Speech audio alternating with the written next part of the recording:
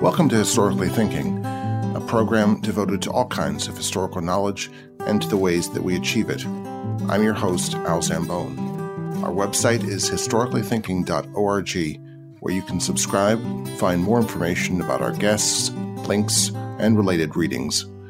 Our email address is mail@historicallythinking.org. We'd love to hear from you.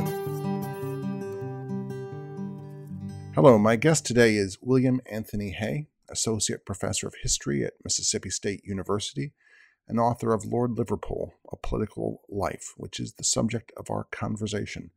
Will, thanks for joining us on Historically Thinking. Thank you. Now, I think the most recent podcast that's dropped, listeners will have been treated to a discussion of the political culture of blue-collar Philadelphia in the 1960s and 70s, represented in part by the figure of Frank Rizzo. And it's hard to think of a more different white male English-speaking politician from Frank Rizzo than Robert Banks Jenkinson, the second Earl of Liverpool.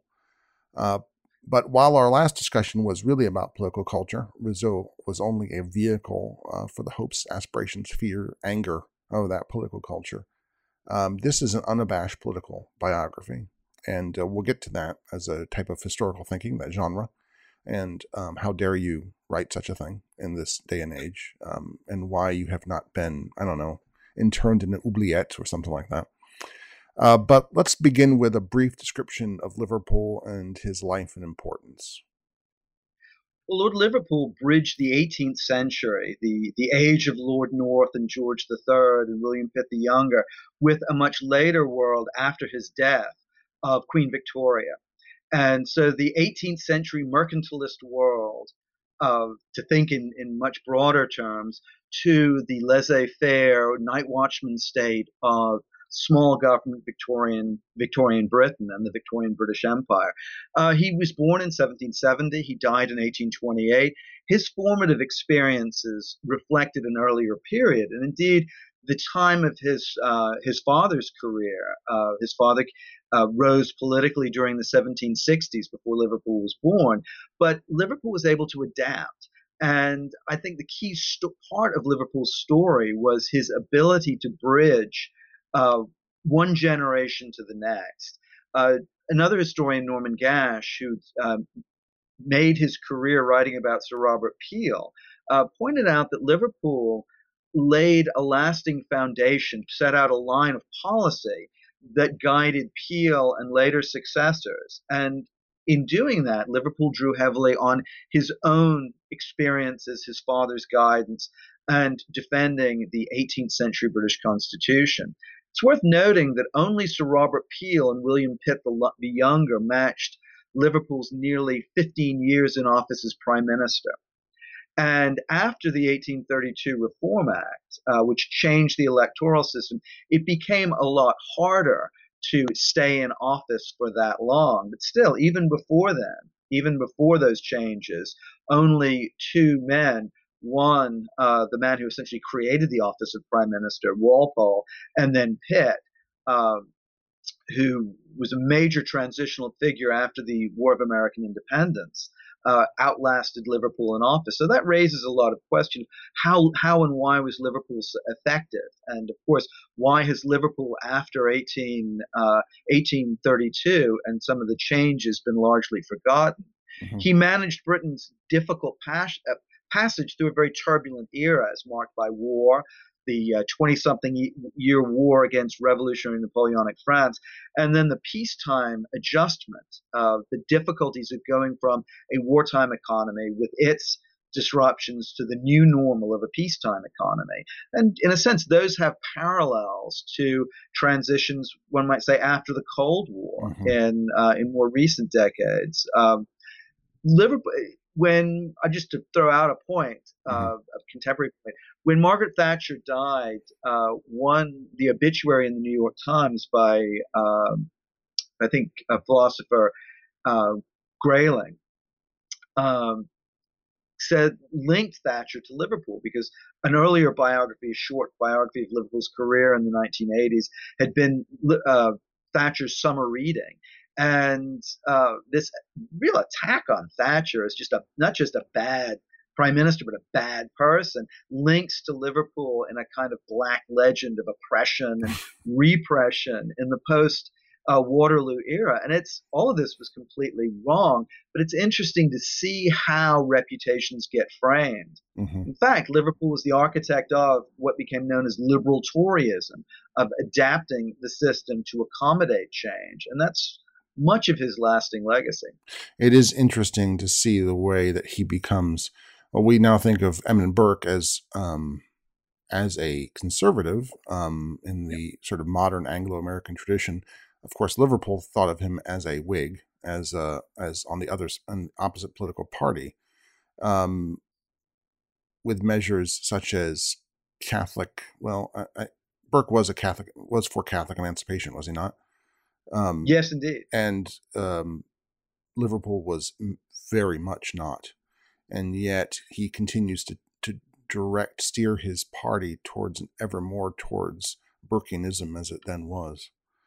By the end of his life, Liverpool served decisively doing that.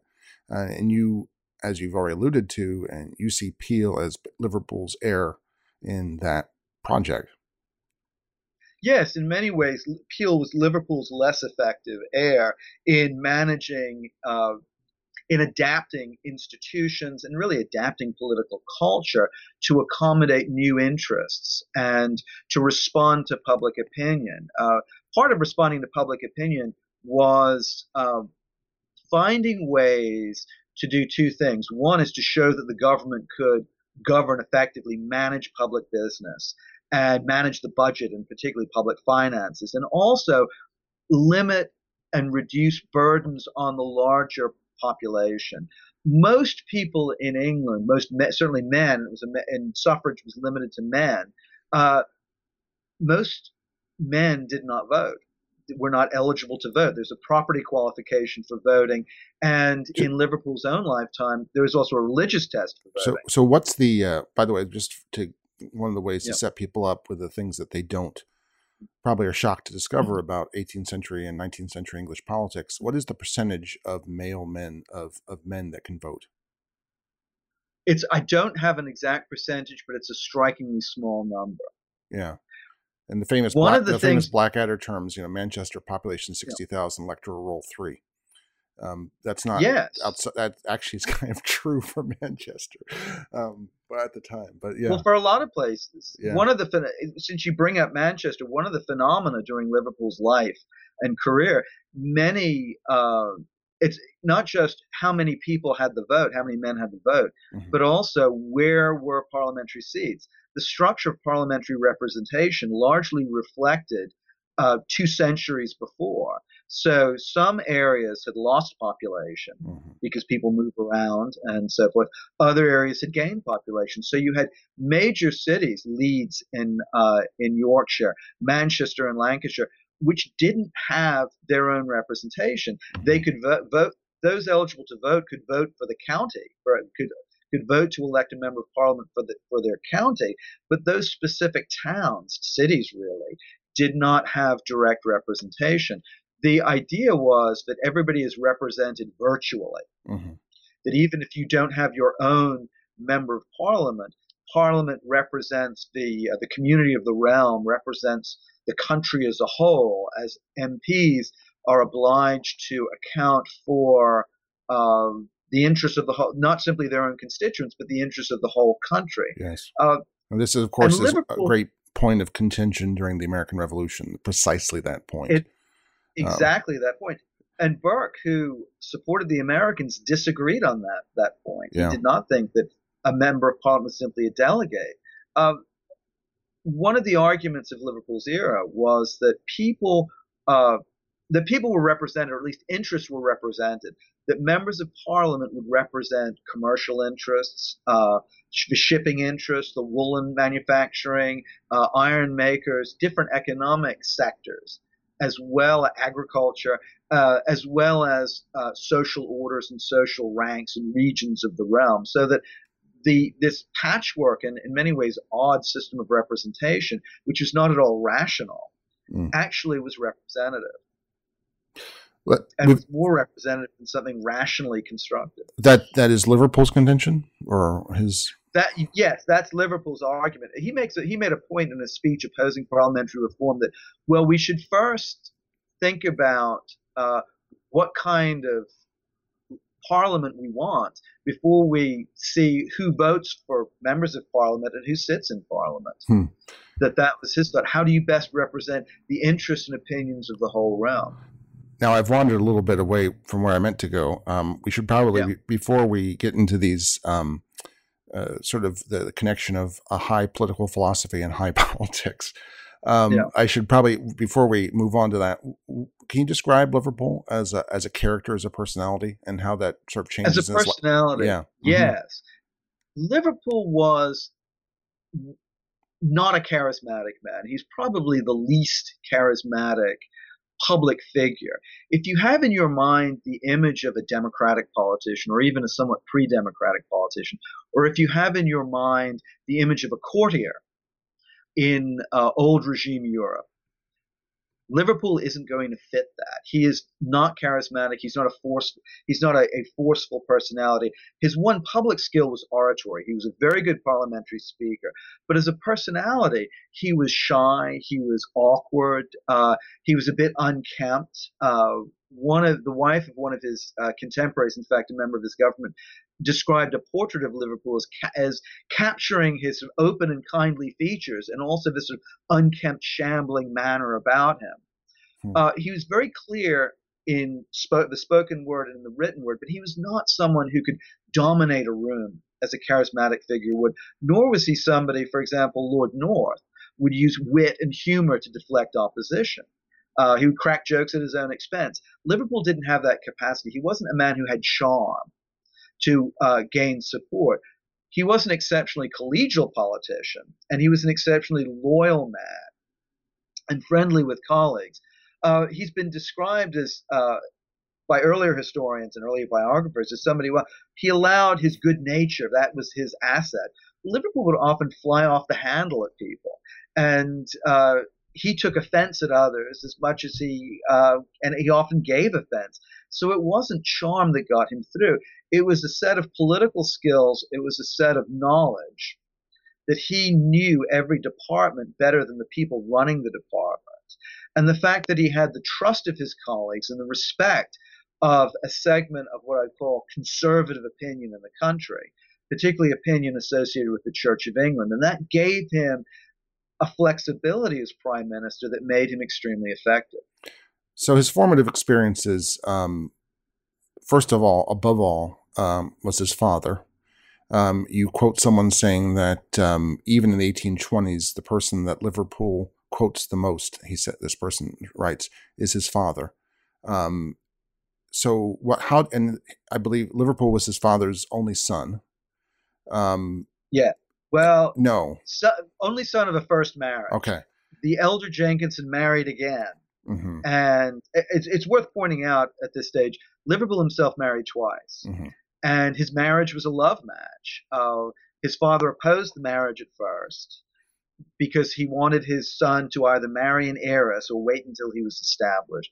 This was the one time Liverpool stood up and clashed with his father. It ended up that both the Prime Minister and the King took the future Lord Liverpool's side and helped mend fences. And Liverpool married Louisa Harvey, and they had a deeply devoted marriage. They didn't have children, and then Liverpool, after his first wife's death, remarried a friend of hers. He was very reliant on female emotional support, but he didn't have children, and he had a younger brother who inherited the title as third Earl of Liverpool. Mm-hmm. But our Liverpool did not have he didn't have children of his own, which was I think a disappointment to the couple. Mm-hmm. They were so close that there's really not much correspondence between them because they were inseparable. Huh. But let me talk a bit about Charles Jenkinson, his father, who raised Liverpool to be prime minister. Yeah, it's really quite extraordinary the way he crafted his son's life in order to do that. He crafted his early education. And if you go back and read the letters between father and son, even as a young boy at preparatory school and then at public school, Liverpool attended his father's school, Charterhouse, and then went on to Christ Church College, Oxford, a different college that his father thought was more rigorous academically and better suited to training a young man for public life. His father's giving him a lot of sharp guidance, and young Liverpool is the future Earl of Liverpool, I should say, young Robert Banks Jenkinson is very devoted, and those in the family circle recognize that he's a very eager to please. He's very loyal, but he's a very firm young man. In many ways, a firm child. There's an incident where a highwayman, he's coming home from school at Charterhouse, and a highwayman stops the coach and robs young Jenkinson of his watch. And later on, in open court, Jenkinson gives evidence and stood up to seeing the highwayman again. It's interesting that Jenkinson said, "I didn't see his face, so I couldn't swear to it." So he's very exact, but he's not at all fearful, and that was characteristic. How old was he at the time? Oh, he would have been a teenager, probably mid-teens. So even at a young age, he had a firmness and strength. He was someone. I mean, just another point of personality. He was someone who was often. Young children are often credulous, right? You say something and they take it literally, and he carried this on as a teenager and as a young man, and was often the subject of teasing by friends. And there's a famous incident with one of his friends and colleagues, George Canning. They would be what today you'd call, or the teenagers of today would call, frenemies at times. And Canning mercilessly teased Liverpool, and Liverpool breaks down in tears. And this is when he's a young politician in the House of Commons and runs out of a dinner party. And so this emotional level of Liverpool, on one level, I should say, Liverpool is very calm, very firm, is able to speak clearly and face crisis effectively. On another level, he's very vulnerable and subject to swings of emotion. It's a fascinating dynamic. You at Oxford, he was a very good scholar, and you say later that one of his only, I think, unachieved ambitions in life was to be Chancellor of Oxford, and he was crestfallen in not being elected to that position. He actually withdrew from that election. He withdrew from the election because the Tory vote, the government vote in that election, is divided, and the Whigs of Oxford had united behind Lord Grenville, William Wyndham, Baron Grenville, and rather than seeing his side lose, Liverpool pulled back his pretensions. Unfortunately, two Tories still ran, split the vote, and Wyndham got elected, or rather, Grenville got elected. But it wasn't Liverpool himself who faced the loss. But yeah, Oxford was an important influence on Liverpool, and that points to some earlier trends that, if I may, I might bring out quickly. Go on. And it ties in also with Liverpool's family background. His father had attended Oxford. The Jenkinson family, were gentry from Oxfordshire, the county around Oxford. And there's a Tory tradition in the family and a high church tradition. The high churchmen were members of the Church of England, typically royalists. High churchmen emphasized the parts of the Church of England that were not Calvinist. And Liverpool comes out of, is deeply influenced by that tradition. Oxford was a hotbed of Toryism even when Tories were in opposition over much of the 18th century. So it's interesting to see that theme in Liverpool's life. His father entered public life by switching from the Tory side to the Whig side because there was really no hope for office and for a profitable political career by saying, I'm a Tory, and standing on that side. But although Charles Jenkinson, who later became the first Earl of Liverpool, switched parties, he carried a lot of his principles with him and rose in public life during the 1760s, the first decade of George III's reign. And that became a period where Tory ideas, though not a Tory quote-unquote party, merged back into public life, even where politicians called themselves Whigs. It's a very confusing, and we'll get to that in just a little bit. We'll get to that because it's extraordinarily confusing for the modern reader who is very used to cut and dried political parties, that is not the way things work in the 18th century, in America or Britain for that matter. No, and there are a lot. We'll get to this in a minute, but there are a lot of breadcrumb trails you can follow, and the difficult task of tracing what I call tracing political genealogies. Yeah, yeah. So Oxford's important. He and George Canning is his fellow member of Christ Church. Is his lifelong frenemy. Yeah. Yes. Yes. Go on. They had some similarities. Both Canning and Liverpool, when they met, they became fast friends. And at Oxford, they were members of a debating club together. And Canning saw himself as a future Whig pitted against Liverpool, who he saw as a future politician on the government side, on what would be the Tory side. Canning had lost his father at a very early age and was raised by a mother who remarried. She became an actress, went into a career that on the stage that was barely differentiated from prostitution in the 18th century. Mm-hmm. And a family member rescued Canning essentially and put him through Eton College and then paid for his education. Liverpool, it's worth noting, and we hinted at this a few minutes ago, Liverpool's mother died right after he was born. Not quite in childbirth, but soon after Liverpool was born. And his mother's death almost broke his father.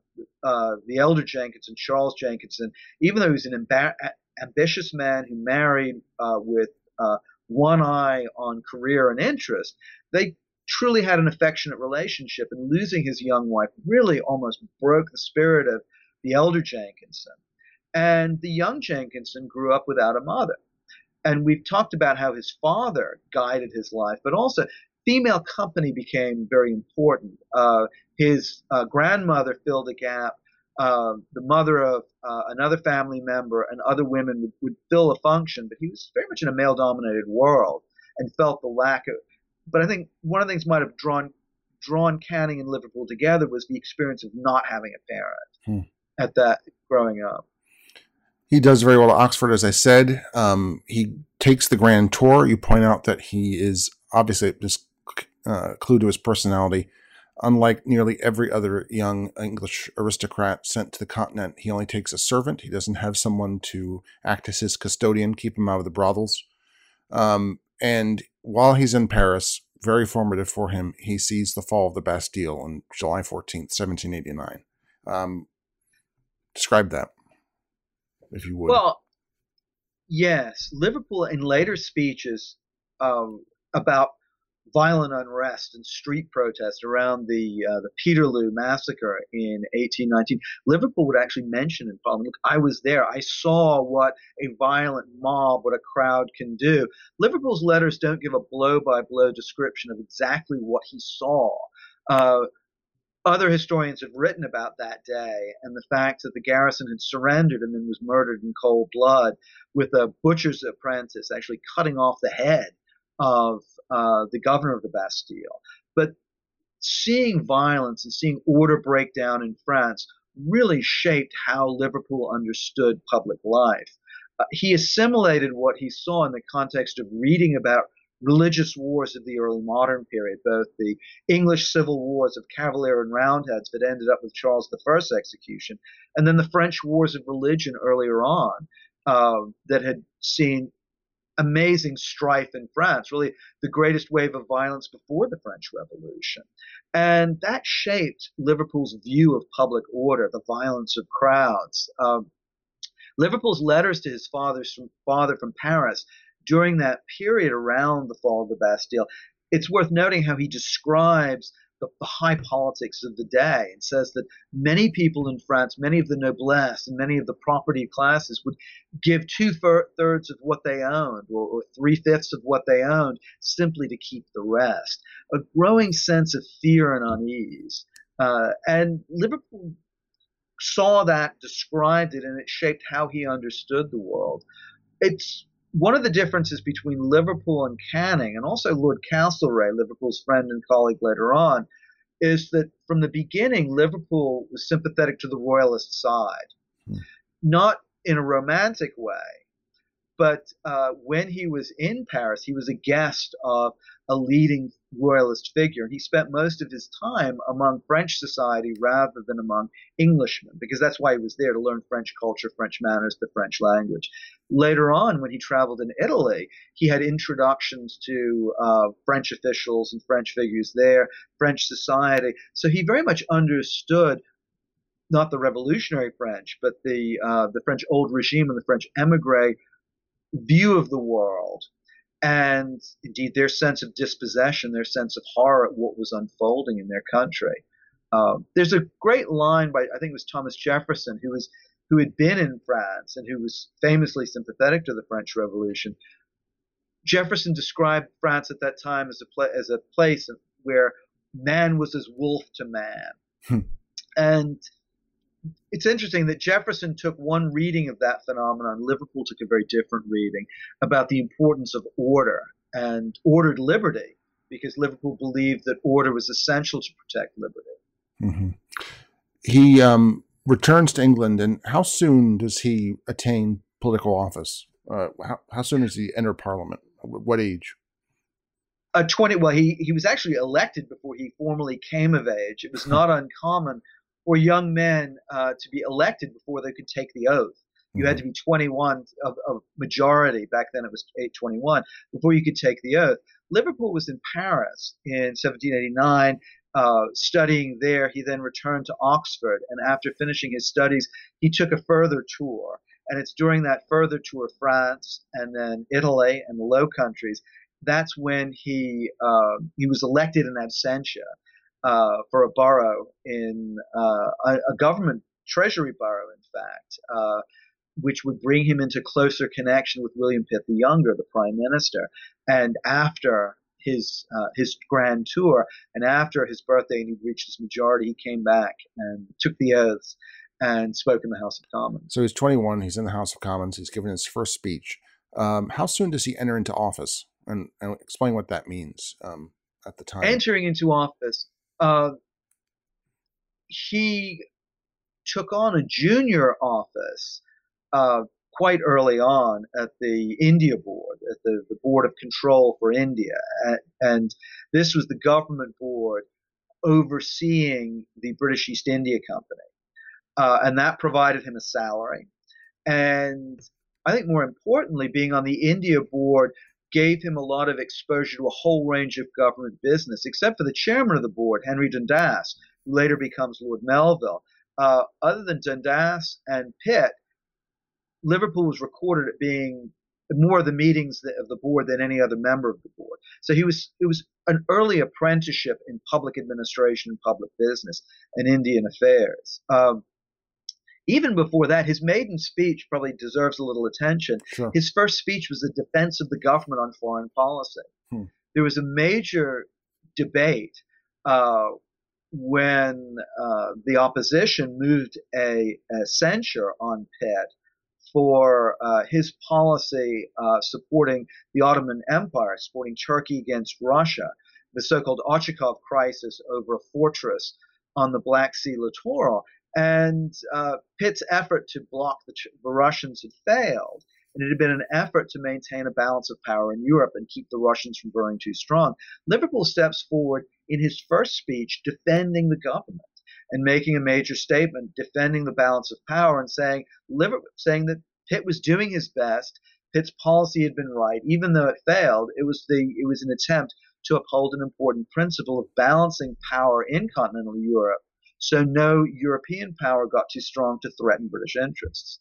It's interesting that someone so junior, a newcomer, making their first speech would be entrusted with such a responsibility. Mm-hmm. You've alluded to a couple things earlier that I want to focus on. One is that Liverpool always was a defender of the 18th century Constitution. And second was that you've alluded to the fact that following the American crisis and following that war with really the rest of the world and almost all the other European powers that was part of the American War for Independence, British politics is in crisis as well. I think the role of the king in Parliament is in transition. I think I'm right in saying that, flux, and that's Yeah. and that's part of the crisis. So first of all, what is the 18th century Constitution, and that Liverpool was defending, and what is the nature of that crisis in the 1780s? And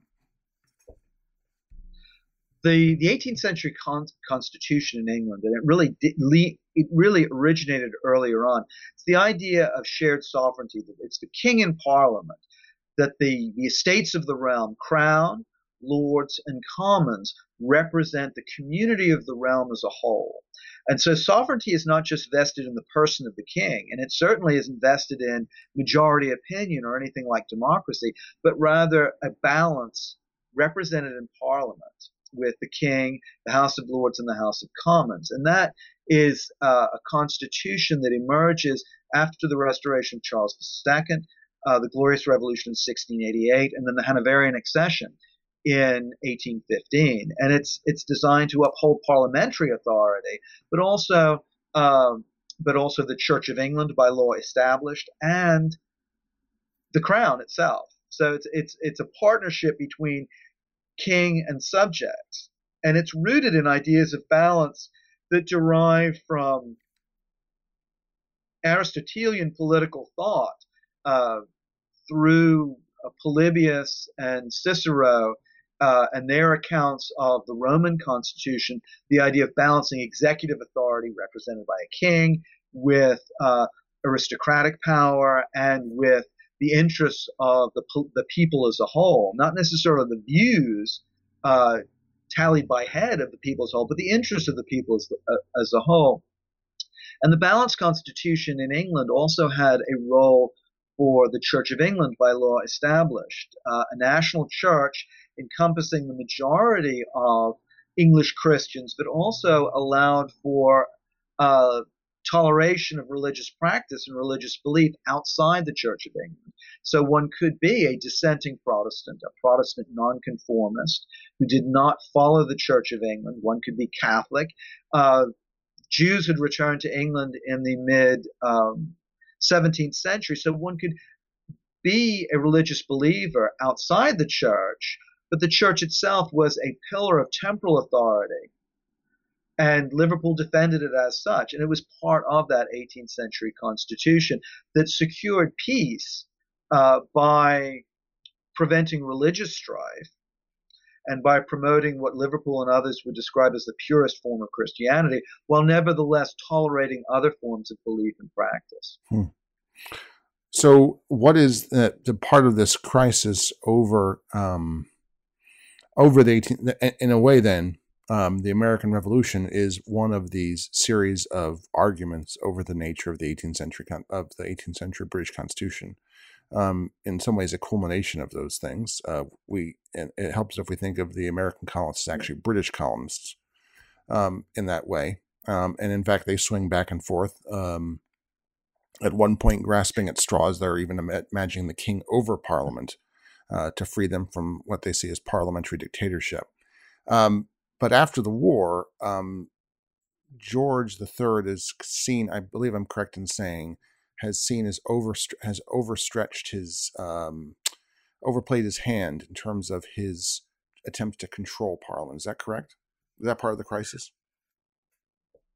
Well, the crisis in the 1780s emerges from a coalition government led by Charles James Fox and Lord North, their effort to storm the closet, it was known, to force themselves into power, essentially compel the king to accept them and their parties as ministers. The Duke of Portland was prime minister during what was called the Fox-North Coalition, but the real people in charge are Fox, the leader of what had been the Rockingham Whigs, and Lord North, who had been an earlier prime minister under George III, to whom George III felt particular loyalty. They'd become friends, and they cooperated very closely. And Fox was decidedly not the king's friend.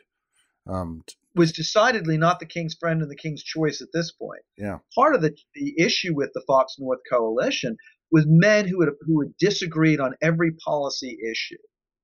mean, imagine Ted Cruz and Bernie Sanders Yeah, coming that's together. exactly like it.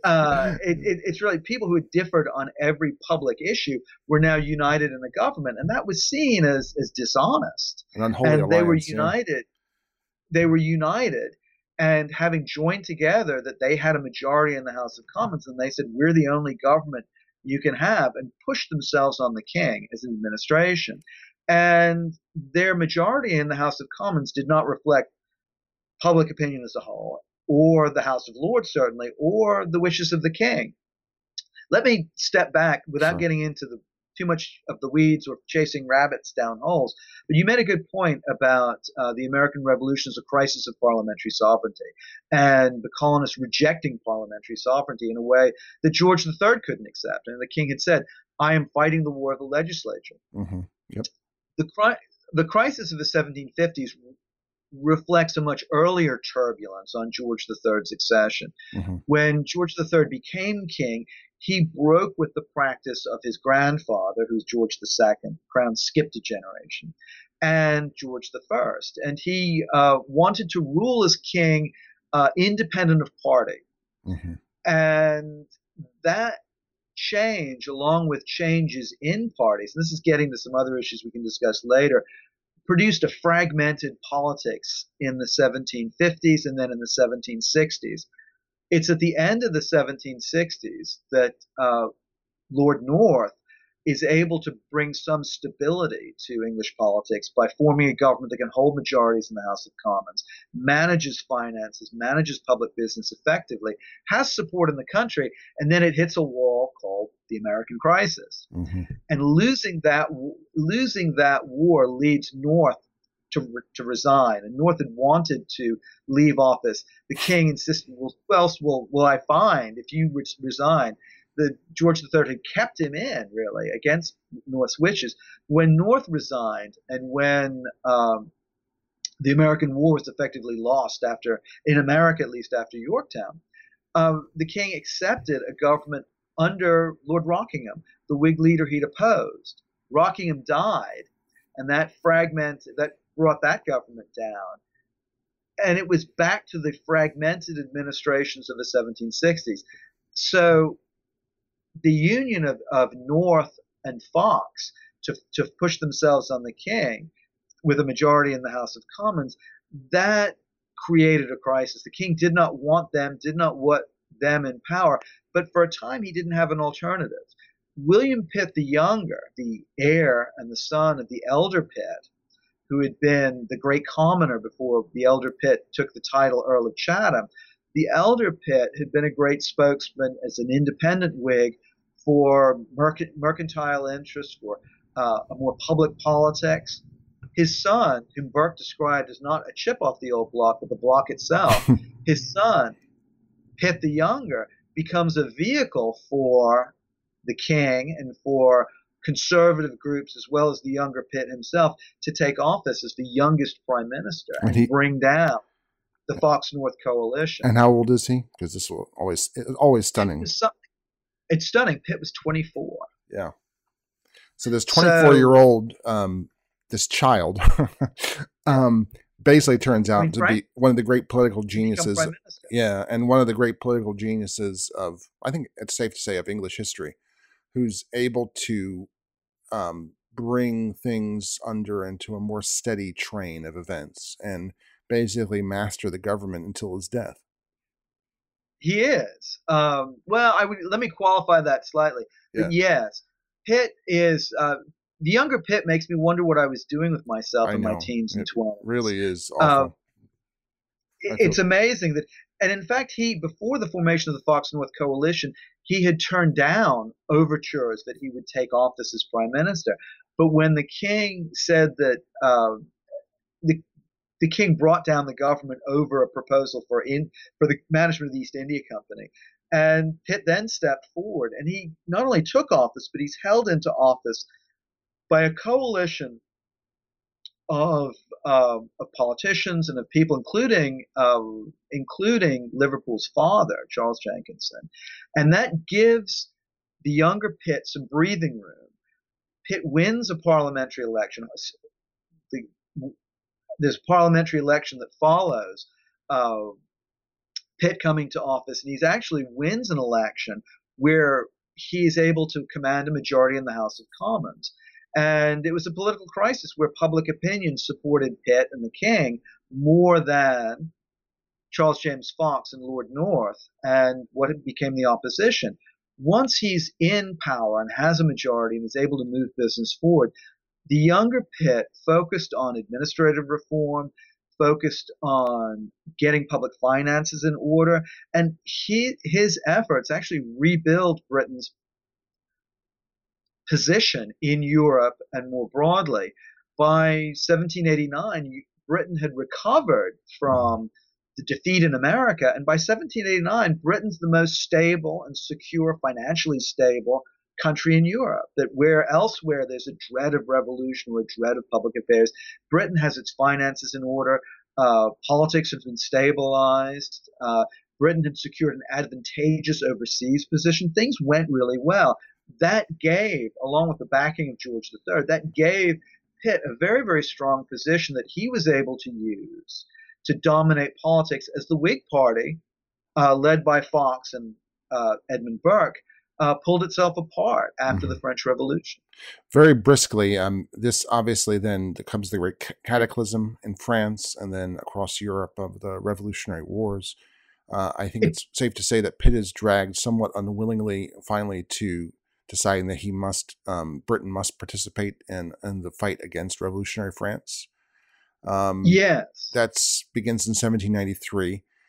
I want to gallop over that because over this 25-year-long conflict, really the last immense of really the second 100 Years' War, you might say, between Britain and France, because I find your chapters on Liverpool's premiership after the war to be really fascinating. I'm going to get to that in the time we have remaining. So very briskly, if we can, let's gallop over the entire sort of Iliad of English history here of Liverpool's service during the Revolutionary Napoleonic Wars. It is like the Iliad. Liverpool, you mentioned Liverpool holding office. He was Master of the Mint in the late 1790s. But when Pitt resigned, he became Foreign Secretary and negotiated the Peace of Amiens with Napoleonic France, the brief attempt at a peace with France before defeating France in 1750. He was Foreign Secretary. Then he became Home Secretary and followed for the full range of domestic business. At the same time, Liverpool was leader of the House of Lords, managing debates and managing legislation in the upper house for not just Pitt, but for really four prime ministers: Henry Addington, Pitt, the Duke of Portland, and then Spencer Perceval. What does it mean? What does it mean to manage sort of the House when you're doing that? Just briefly, what does it mean? What does that mean? That's an important question in both the Commons and in the Lords, and usually which somebody has to be responsible for leading debates and managing affairs for the government, essentially scheduling debates, defending measures over the whole range of policy. If the prime minister is a peer, Lord Liverpool, he does that in the House of Lords. If the prime minister is a commoner, Pitt and then Spencer Perceval, then he does that in the House of Commons. And the problem is, whichever house in which the prime minister doesn't sit, there's a leadership gap. Somebody has to fill that role. Liverpool filled that role really through much of his career before becoming prime minister, while having big jobs as foreign secretary, home secretary, and war secretary. He's managing the war against Napoleon and guiding, developing strategy, assisting Wellington in the Peninsular War, leading Britain through that eventual end game from 1812 through 1815, and the final end to what you've, I think, quite rightly described as the Second 100 Years' War. And it's quite extraordinary as war secretary. Wellington's actually involved as commander in chief in the peninsula with, I think, 6 different departments of state. The war secretary is just one of them. But as you said earlier, Liverpool knows everyone's business and every other cabinet colleague's business better than they. I think that's one of the reasons for Wellington's success is that he has Liverpool to direct all of that, what's necessary, what Wellington needs from London. Liverpool served a vital coordinating function, that he could coordinate the work of various departments, act as a buffer between Wellington, who himself would become quite angry and quite frustrated with the way the system worked or often didn't. He was able to buffer Wellington and the rest of the cabinet, Wellington and other departments, and make sure that Wellington, if Wellington didn't get everything he wanted, and he didn't, at least get as much as he needed. The system didn't have to work perfectly. It worked well enough to facilitate Wellington's strategy, and it was a strategy developed with Liverpool. And I think very importantly, Liverpool kept the cabinet and the Prince Regent on side, the king and the Prince Regent on side, to say that this is where Britain's war effort would be focused. Britain Britain focused its efforts on Spain and Portugal, on the peninsula, and Liverpool assured Wellington, look, we're not going to go off and do something else. We're not going to take away support from you to manage to try some different strategy. We're going to focus here and give you what you need, or at least what we can provide, as much as we can provide of what you need to wage war effectively. And that strategy worked.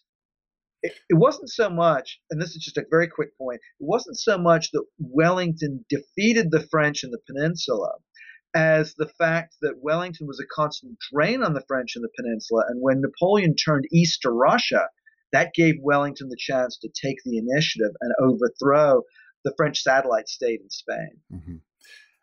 So 1812, the only prime minister, Spencer Perceval, has the unfortunate distinction of being the only British prime minister to be assassinated.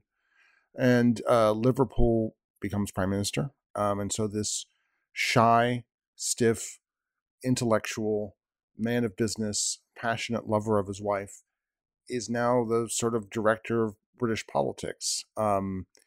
He sees things through to the peace in that comes after Waterloo, and then in many ways, it's the most fascinating part of the story because his real work begins. There's a tremendous, obviously for obvious reasons, there is an immense war exhaustion. The economy has completely been oriented towards waging war with France. And now even the act of decommissioning the vast Royal Navy costs money. And yet there is increasing radicalism in politics. And he has a Prince Regent who is basically emotionally is about 11 years old, who wants a divorce. And he has to and he has a very weak cabinet, or at least a cabinet, a collection of individuals who are not up to his own personal standard. And he has to steer all of this together. He does. Well, let me say something about the cabinet, and particularly about Lord Castlereagh. Castlereagh's foreign secretary and leader of the House of Commons. This would be like combining the job Secretary of State with Speaker of the House of Representatives, with all of that implies. Mm-hmm. And Castlereagh was a man who was very good in personal interactions. He was a gifted diplomat, and that was his great ability, not just with kings and princes and statesmen of Europe, but he was someone who could go into a public meeting or a small meeting and interact with the humbler sort of people. He was charming and personable in a way Liverpool himself wasn't. What Castlereagh could not do very well is speak in public. Yeah, Castlereagh. I don't think this comparison has never been made before. But he reminds me of sort of the George W. Bush of the Napoleonic era. He was very, very good at one-on-one interaction. Can make you believe anything, but can't speak in public to save his life. During the debate over the income tax, or during 1816. And not just the debate of the income tax, but the debate of the budget. Castlereagh remarked in the House of Commons about this ignorant impatience of taxation. And this was just the wrong thing to say. And Castlereagh did trip into these things. Members of the opposition would sit there and pass the time in debates by marking the verbal infelicities that Castlereagh would make tripping over his own tongue in language. And so this was a terrible burden for Liverpool's government. He himself couldn't go to the Commons and make the case, but he didn't have effective speakers in the Commons who could do it for him. Mm-hmm. And that was a big problem. One of the reasons Liverpool, just very, very, very quickly, Liverpool went to the House of Lords while his father was still alive under what's called a writ of acceleration, because the government needed him in the Lords to manage debates there because it had a lack of debating talent and leadership in the Lords. That's the problem as Prime Minister he faced in the Commons for a long time, until he brought back Canning and until he brought in Sir Robert Peel. It's a measure that he had this logical, orderly, tidy mind, perfect for moving machinery along on rails. And at the same time, I think you quote Wellington as saying Liverpool was one of the only two people he knew that he had experience of who knew what they were going to say before they stood up in the House of Commons or in the House of Lords. Yeah, he had a real gift of speaking to the question, to the point, without committing the government on policy too far, responding to criticisms and showing that the government was aware of criticism, meeting the case, making the government's case, without saying anything stupid or inane. Which any contemporary American realizes is a true gift. The question of taxation that you mentioned, describe this as the income tax, which or property tax. It's called various things. It's hard. It's neither. It's neither. It's neither and both.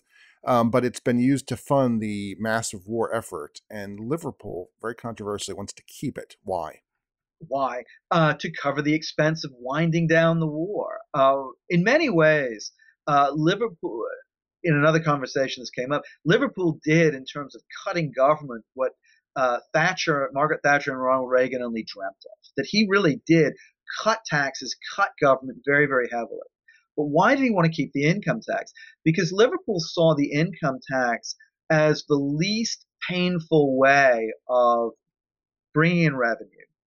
That relying on the income tax would allow the government to lower taxes on consumption and therefore on the poor and reduce burdens on the economy, while also paying off high government borrowing, so the rate of interest, the cost of borrowing money, as Liverpool put it, would come down. So business and agriculture, the landed interest, farmers, the gentry, and merchants and manufacturers would then be able to borrow money at much more favorable rates.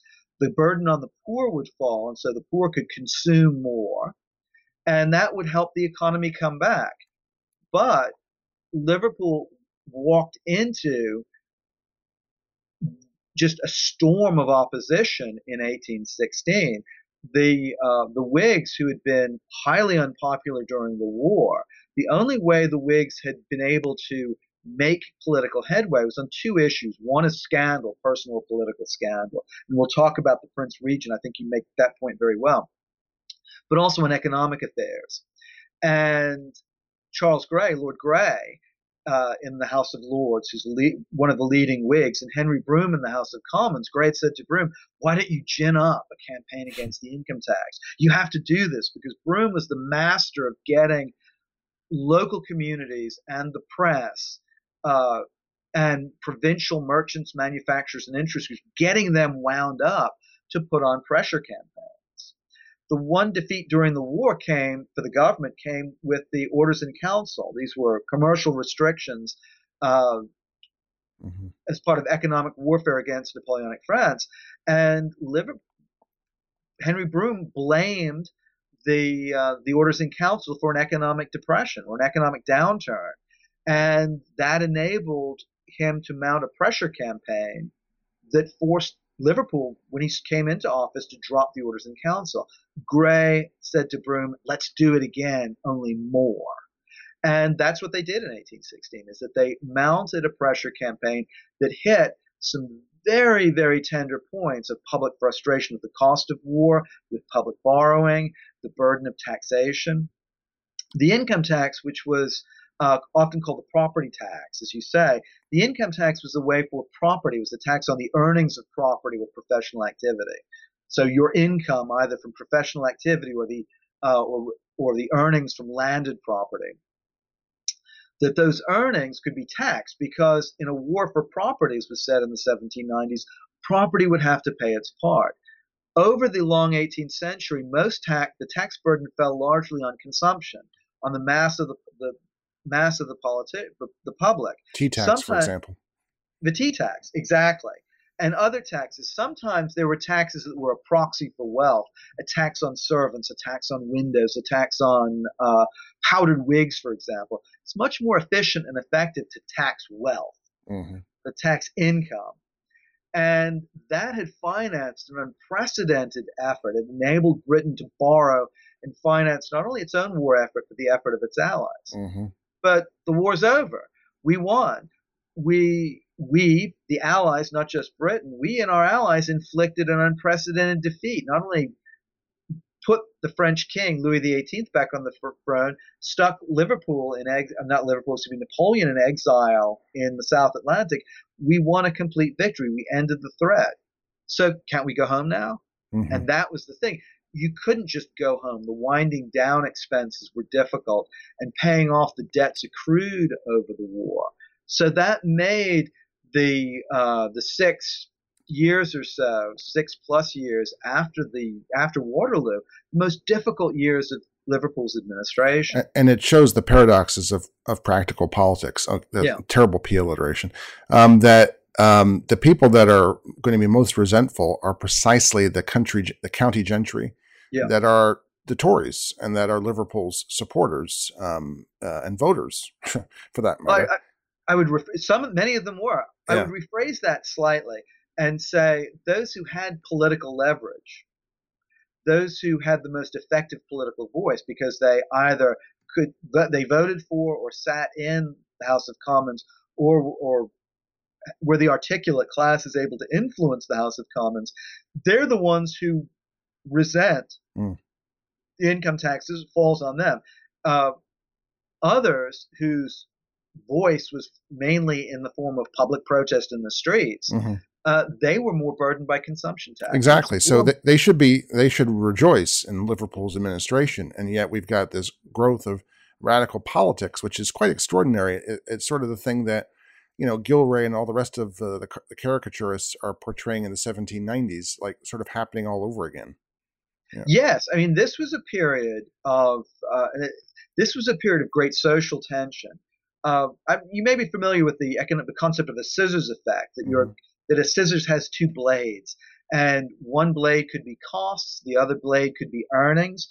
Well, for the middling classes, the property classes, falling earnings and lower costs, or rather falling earnings and higher costs after Waterloo, sliced into them like a pair of scissors.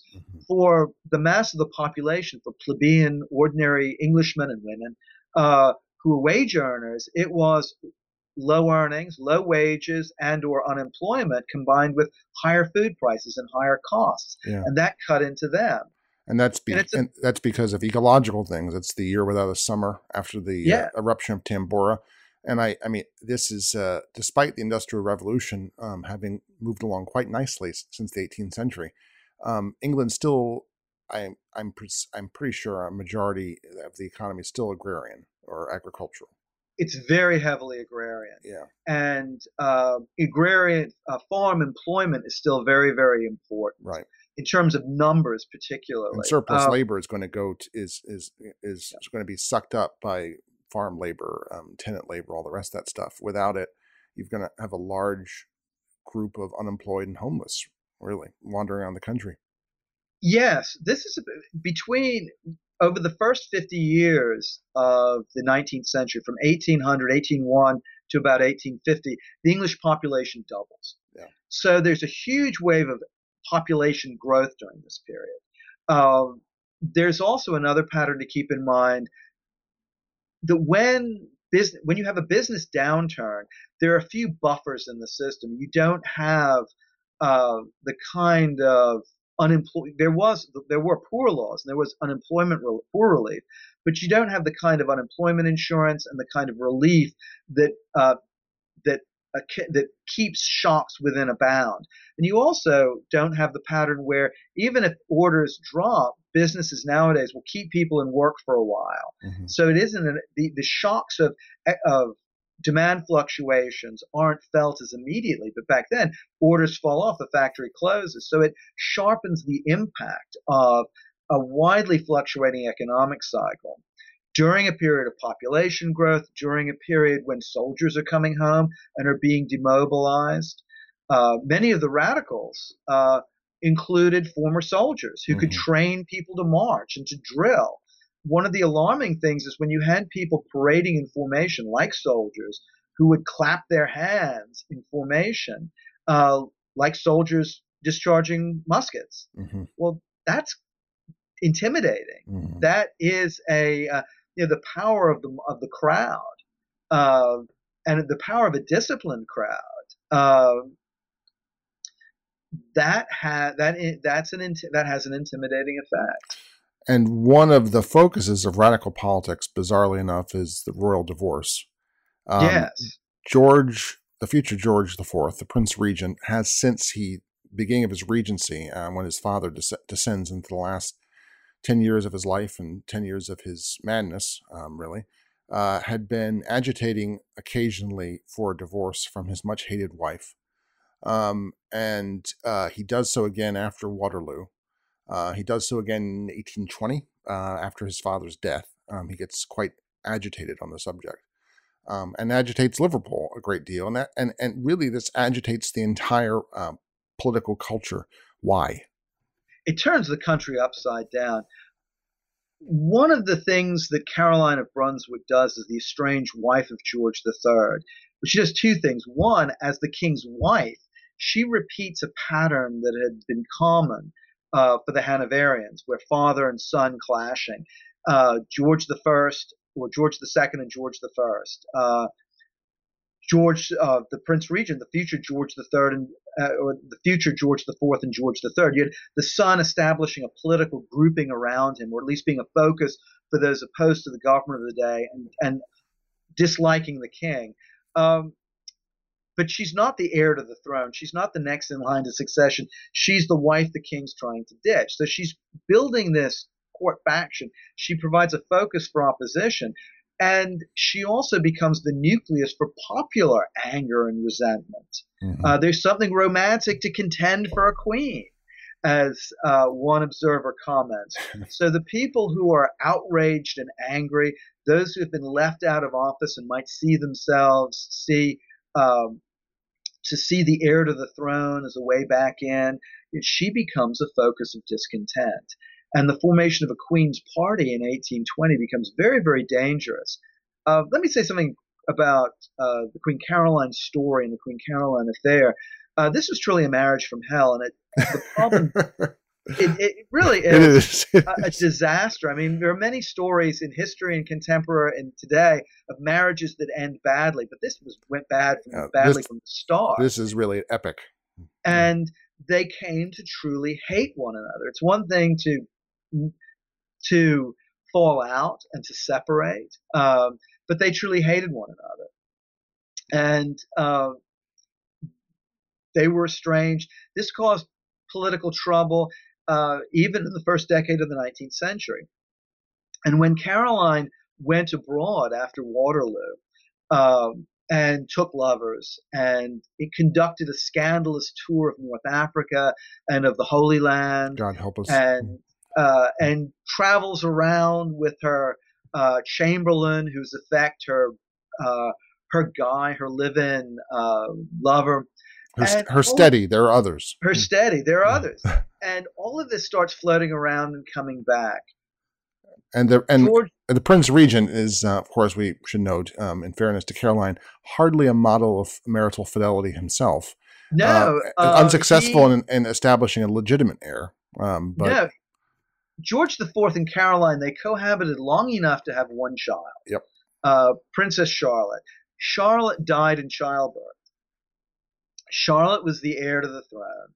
She quarreled with her father, and Princess Charlotte, was pro-Whig. She became a friend of Brougham, a friend of Lord Grey, sought both of their advice against her father. Then when she died, the Prince Regent, later George IV, does not have an heir. It's the line goes to his brothers.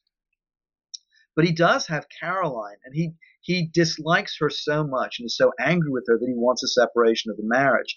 Liverpool and the cabinet, and not just Liverpool, but Lord Sidmouth, formerly Henry Addington, who'd been prime minister at one point, Sidmouth, who's home secretary in Liverpool's government, Castlereagh as foreign secretary, Wellington joined the government as master of the ordnance. They all make the case to the Prince Regent, look, this is only going to be a mess. This will be an embarrassment to you. The cabinet said you can't, by English law, get a divorce. At one point, the Prince Regent says, well, I'm going to go to Hanover and get a divorce there. Well, it wouldn't work in England. And so this resentment building excuse me a moment,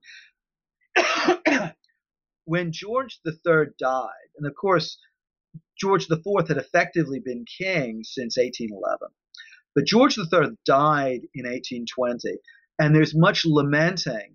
Better to serve a king like George III than such living profligacy, Sidmouth remarked as his son.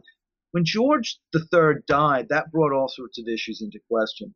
One of those issues was essentially the stipend, the financial settlement that had kept Caroline out of the country.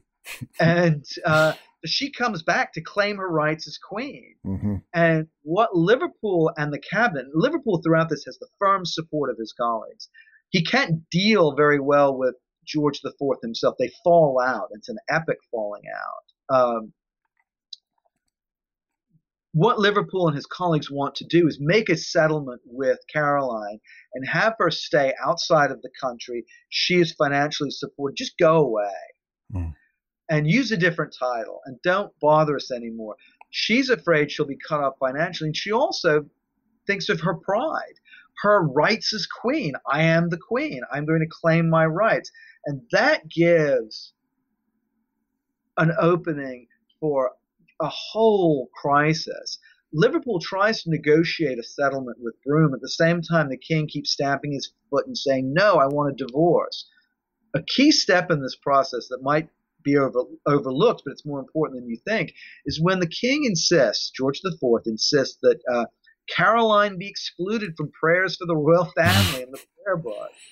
And one of a junior minister who's in the government, not in the cabinet, John Wilson Croker remarks, well, if she's fit to be prayed for, she's fit to be received in company.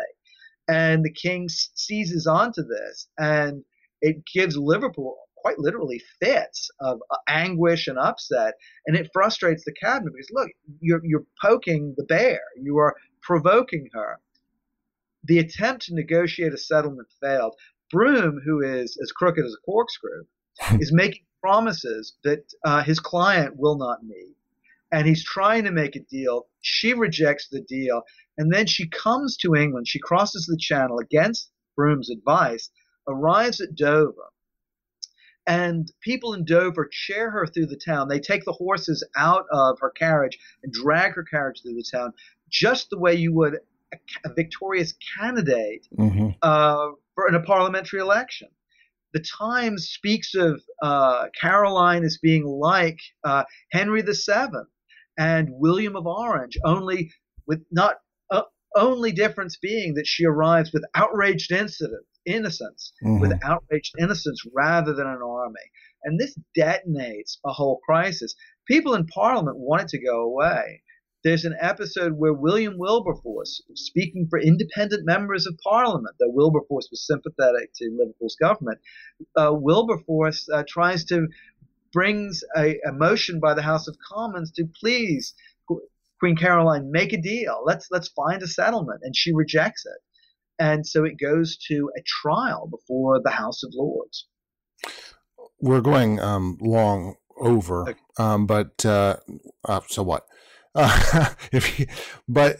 We shouldn't conclude without your mentioning Peterloo, which I'm not sure where this happened. I right now, I'm not sure where. I'm a historian, so I'm very bad with dates. Yeah. So I'm not sure where this has happened in relation to this. It's all part of this crisis that Liverpool is trying to surmount.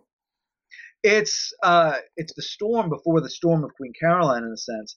By the way, there's Mike Lee has a new movie of Peterloo coming out that reiterates a sort of black legend of the oppressive government and persecuting people striving for political liberty. And so it's a very important story in Britain. Yeah. It's unknown in the United States. So you better probably explain it to us. Let me explain it. It's a very charged story. Peterloo was an incident that happened at St. Peter's Fields outside Manchester in the late summer of 1819. And there had been a series of monster meetings, of very large public gatherings to agitate for parliamentary reform, changing the system of parliamentary representation. And the agitation had been fueled by an economic downturn in spring 1818. A man by the name of Henry Hunt, Orator Hunt, against the wishes of local magistrates, had addressed a crowd assembled in Peterloo, or not Peterloo, excuse me, in St. Peter's Fields outside Manchester to hear him argue the case for reform. And it was an uneasy time because there had been other meetings that challenged the authority of Parliament. We're getting back to the question of Parliament's legitimacy. Mm-hmm. And in Birmingham, outside the city of Birmingham, a crowd had appointed a man, their legislatorial attorney, giving them their authority to speak for them. Well, you couldn't nominate a member for Parliament or elect someone to Parliament without the King's writ. So they're defying the Crown and Parliament. They're defying the Constitution in a sense and saying, well, the people are behind it. Local magistrates wanted to break up the meeting. And there's no police force as we understand the police force today.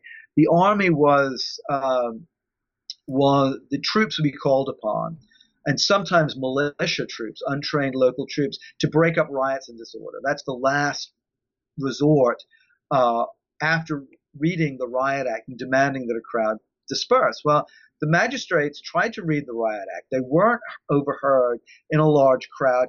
Some people did hear them and tried to get away. Soldiers on horseback, the yeomanry cavalry who were not well trained, there were some regular cavalry present as well, they start to push the crowd. The crowd stampedes. People are killed in the process. And the result is presented as soldiers attacking the people. Wellington's victory at Peterloo over the French, now Waterloo over the French, now Peterloo, the victory over the people of the army. And it's framed as the troops and the authorities against the people. It's a much more complicated story than that, but it marked a high point, and it was a point where the authority of local magistrates, local elites, the authority of the law itself, and of the government branded as oppressive. And after that, a series of laws known as the Six Acts, rules that limited public assembly, that limited training men, drilling men without the authority of magistrates, limited stockpiling arms, weapons. It was an effort to check. It also imposed fines and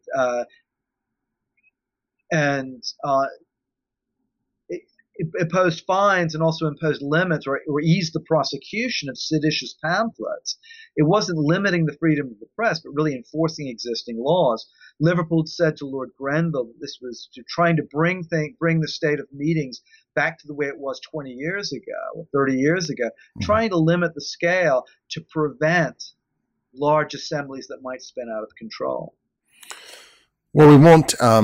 These acts and other measures, Liverpool surmounts this great crisis of parliamentary government, and in many ways, it destroyed him. He dies of he suffers a series of strokes, and is dead in 1828, at the age of 58.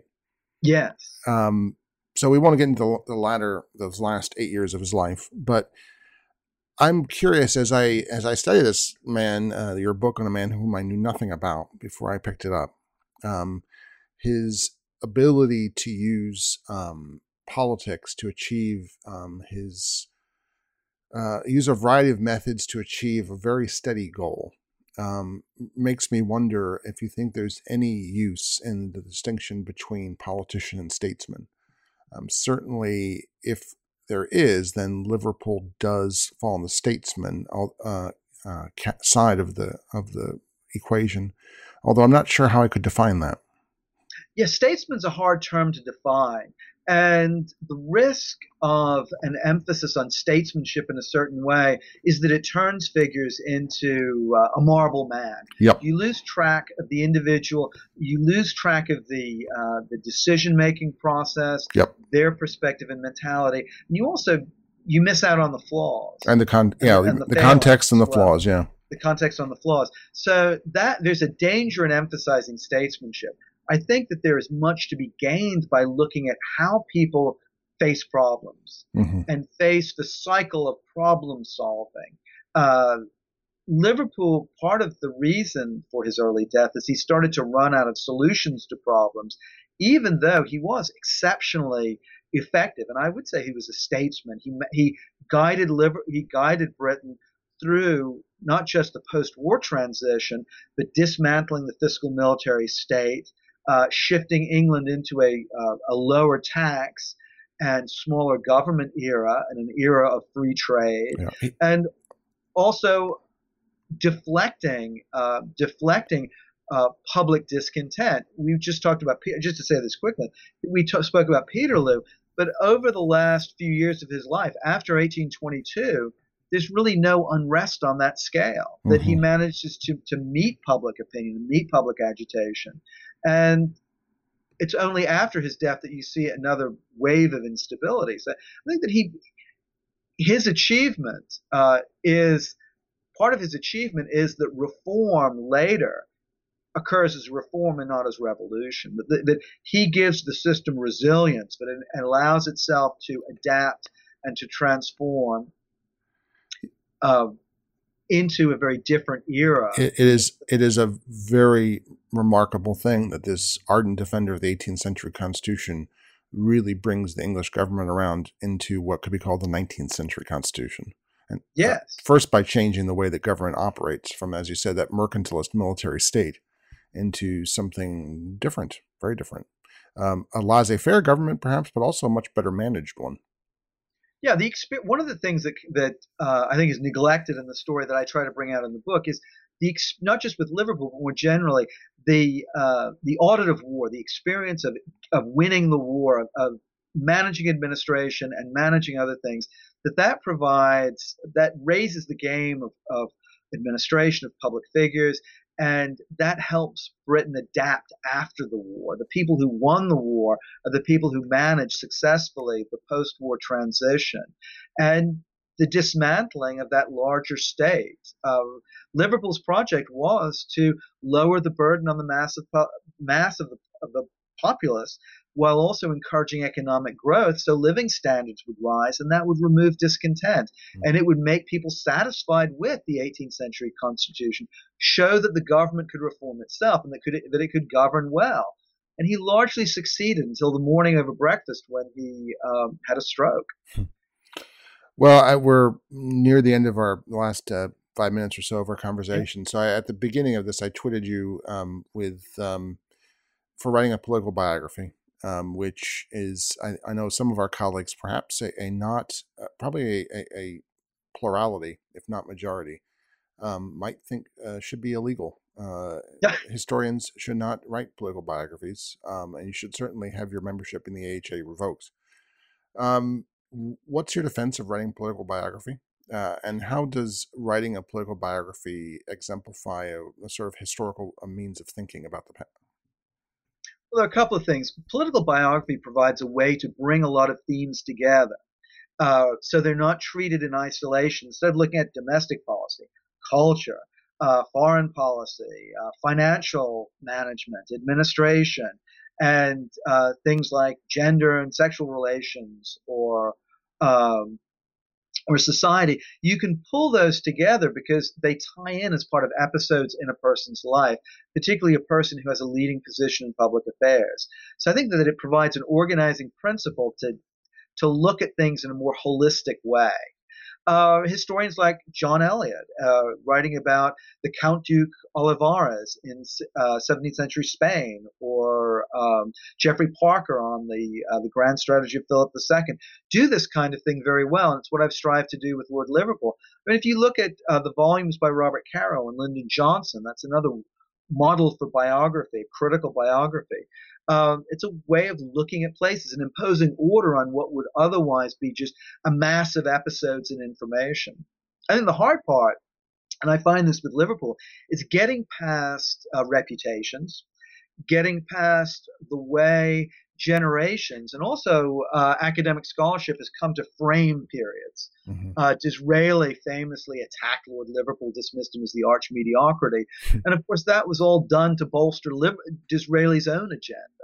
So you have to look beyond the immediate period, and indeed multiple periods often. You have to see the past on its own terms and read the story forward instead of looking back at it. One of the hardest parts of historical thinking is overcoming the ideas of other historians. Yes, yeah. And that's true. It's interesting. Think of Disraeli. Disraeli described biography as history without theory. Mm-hmm. And I will defend Disraeli. I think he has a point with it. And it gives you a storyline. It gives you points of contact with important events, or even not such important events, but themes you can examine and discuss. So as I say, it's a holistic way of looking at the past, but you have to leap over the way successive generations framed an era and read the story forward to understand it on its own terms, to see how a person, Liverpool, for example, in this case, how they look at the world around them, how they understand it, often based upon their own personal experiences, but their own understanding of the past. What does that understanding that Liverpool or another person has, what does that mean for the way they act, the way they see the world, the way they live? My guest today has been William Anthony Hay. He is author of Lord Liverpool, A Political Life. Is this available in the U.S. now? Or is it? It is, yes. It's Boydell and Brewer. It's released from Boydell and Brewer. It's on Amazon.com. In fact, the price dropped. It was released for a little higher price back in April, and now the publishers have lowered the price. So get copies while you can. Yes, indeed. Well, Will, thanks very much for being with us on Historically Thinking. Thank you. For more historical thinking, go to our Facebook page, where you can comment on today's program and suggest ideas for programs to come. Please subscribe to us on Apple iTunes. And if you like what you've heard, please leave a review so that others can find us. Our program's editor is John Ruddat. I'm your host, Al Zambone. Talk to you next week.